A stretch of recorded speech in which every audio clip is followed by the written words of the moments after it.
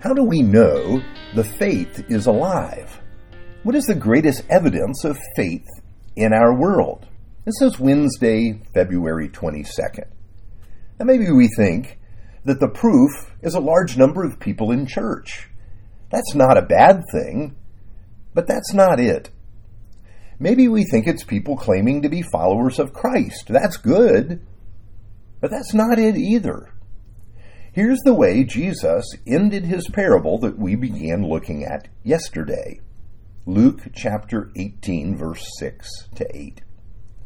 And the Lord said, "Listen to what the unjust judge says. And will not God bring about justice for his chosen ones, who cry out to him day and night? Will he keep putting them off? I tell you, he will see that they get justice and quickly.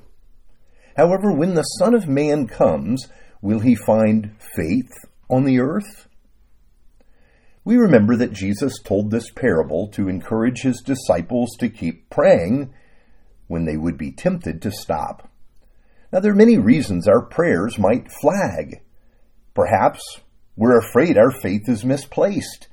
If we pray and God doesn't show up, then what will we do? Or we might become weary in praying. We feel like we've told God many times already. He already knows. So what benefit can there be to continuing to tell something to God that we've already told him? But we remember that prayer is not only for getting things from God. It's primarily relational, about communion with God. Now, Jesus tells us that this uncaring, unbelieving judge grants the request of the widow woman. Of course, Jesus is not saying that God is like that reluctant judge. He's telling a story of contrast, one to teach us that God wants us to come to him. God is pleased when we seek his face for whatever needs we may have. The Apostle Peter says this, "Humble yourselves, therefore, under God's mighty hand, that he may lift you up in due time. Cast all your anxiety on him because he cares for you."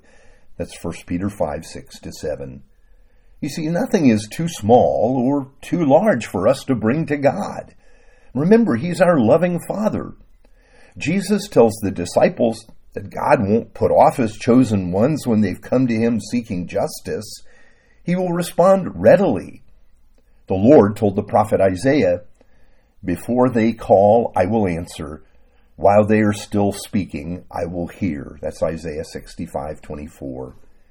Jesus tells this parable to the disciples to dispel the false notions they have of God.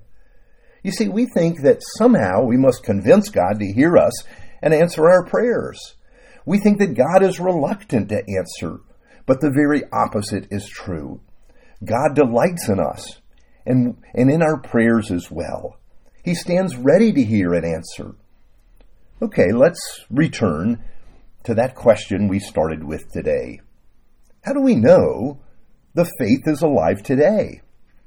Jesus said to conclude his parable, "However, when the Son of Man comes, will he find faith on the earth?"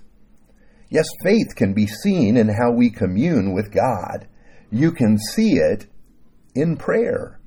Our time spent seeking his face, enjoying his presence, thanking God, and worshiping him. Yes, more than anything, prayer reveals faith in God. Do we believe God is present and active in our world? If so, our prayers will tell. Do we believe we can share our lives with God, walk with God, and enjoy his presence? Then you will see this in our prayers. Now, when I hear what Jesus has to say, it's crushing.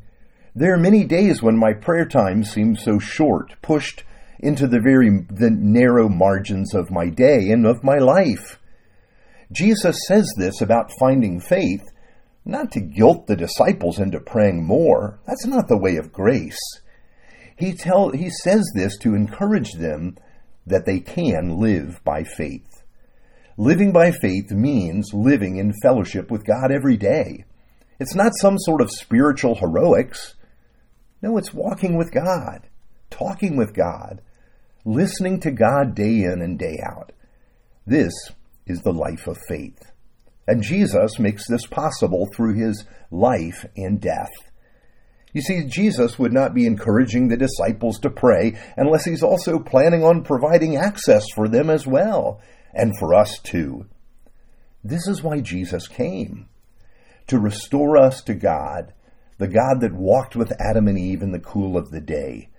This is the way opened by Jesus in his death for us. Let's pray. Father, you invite us in.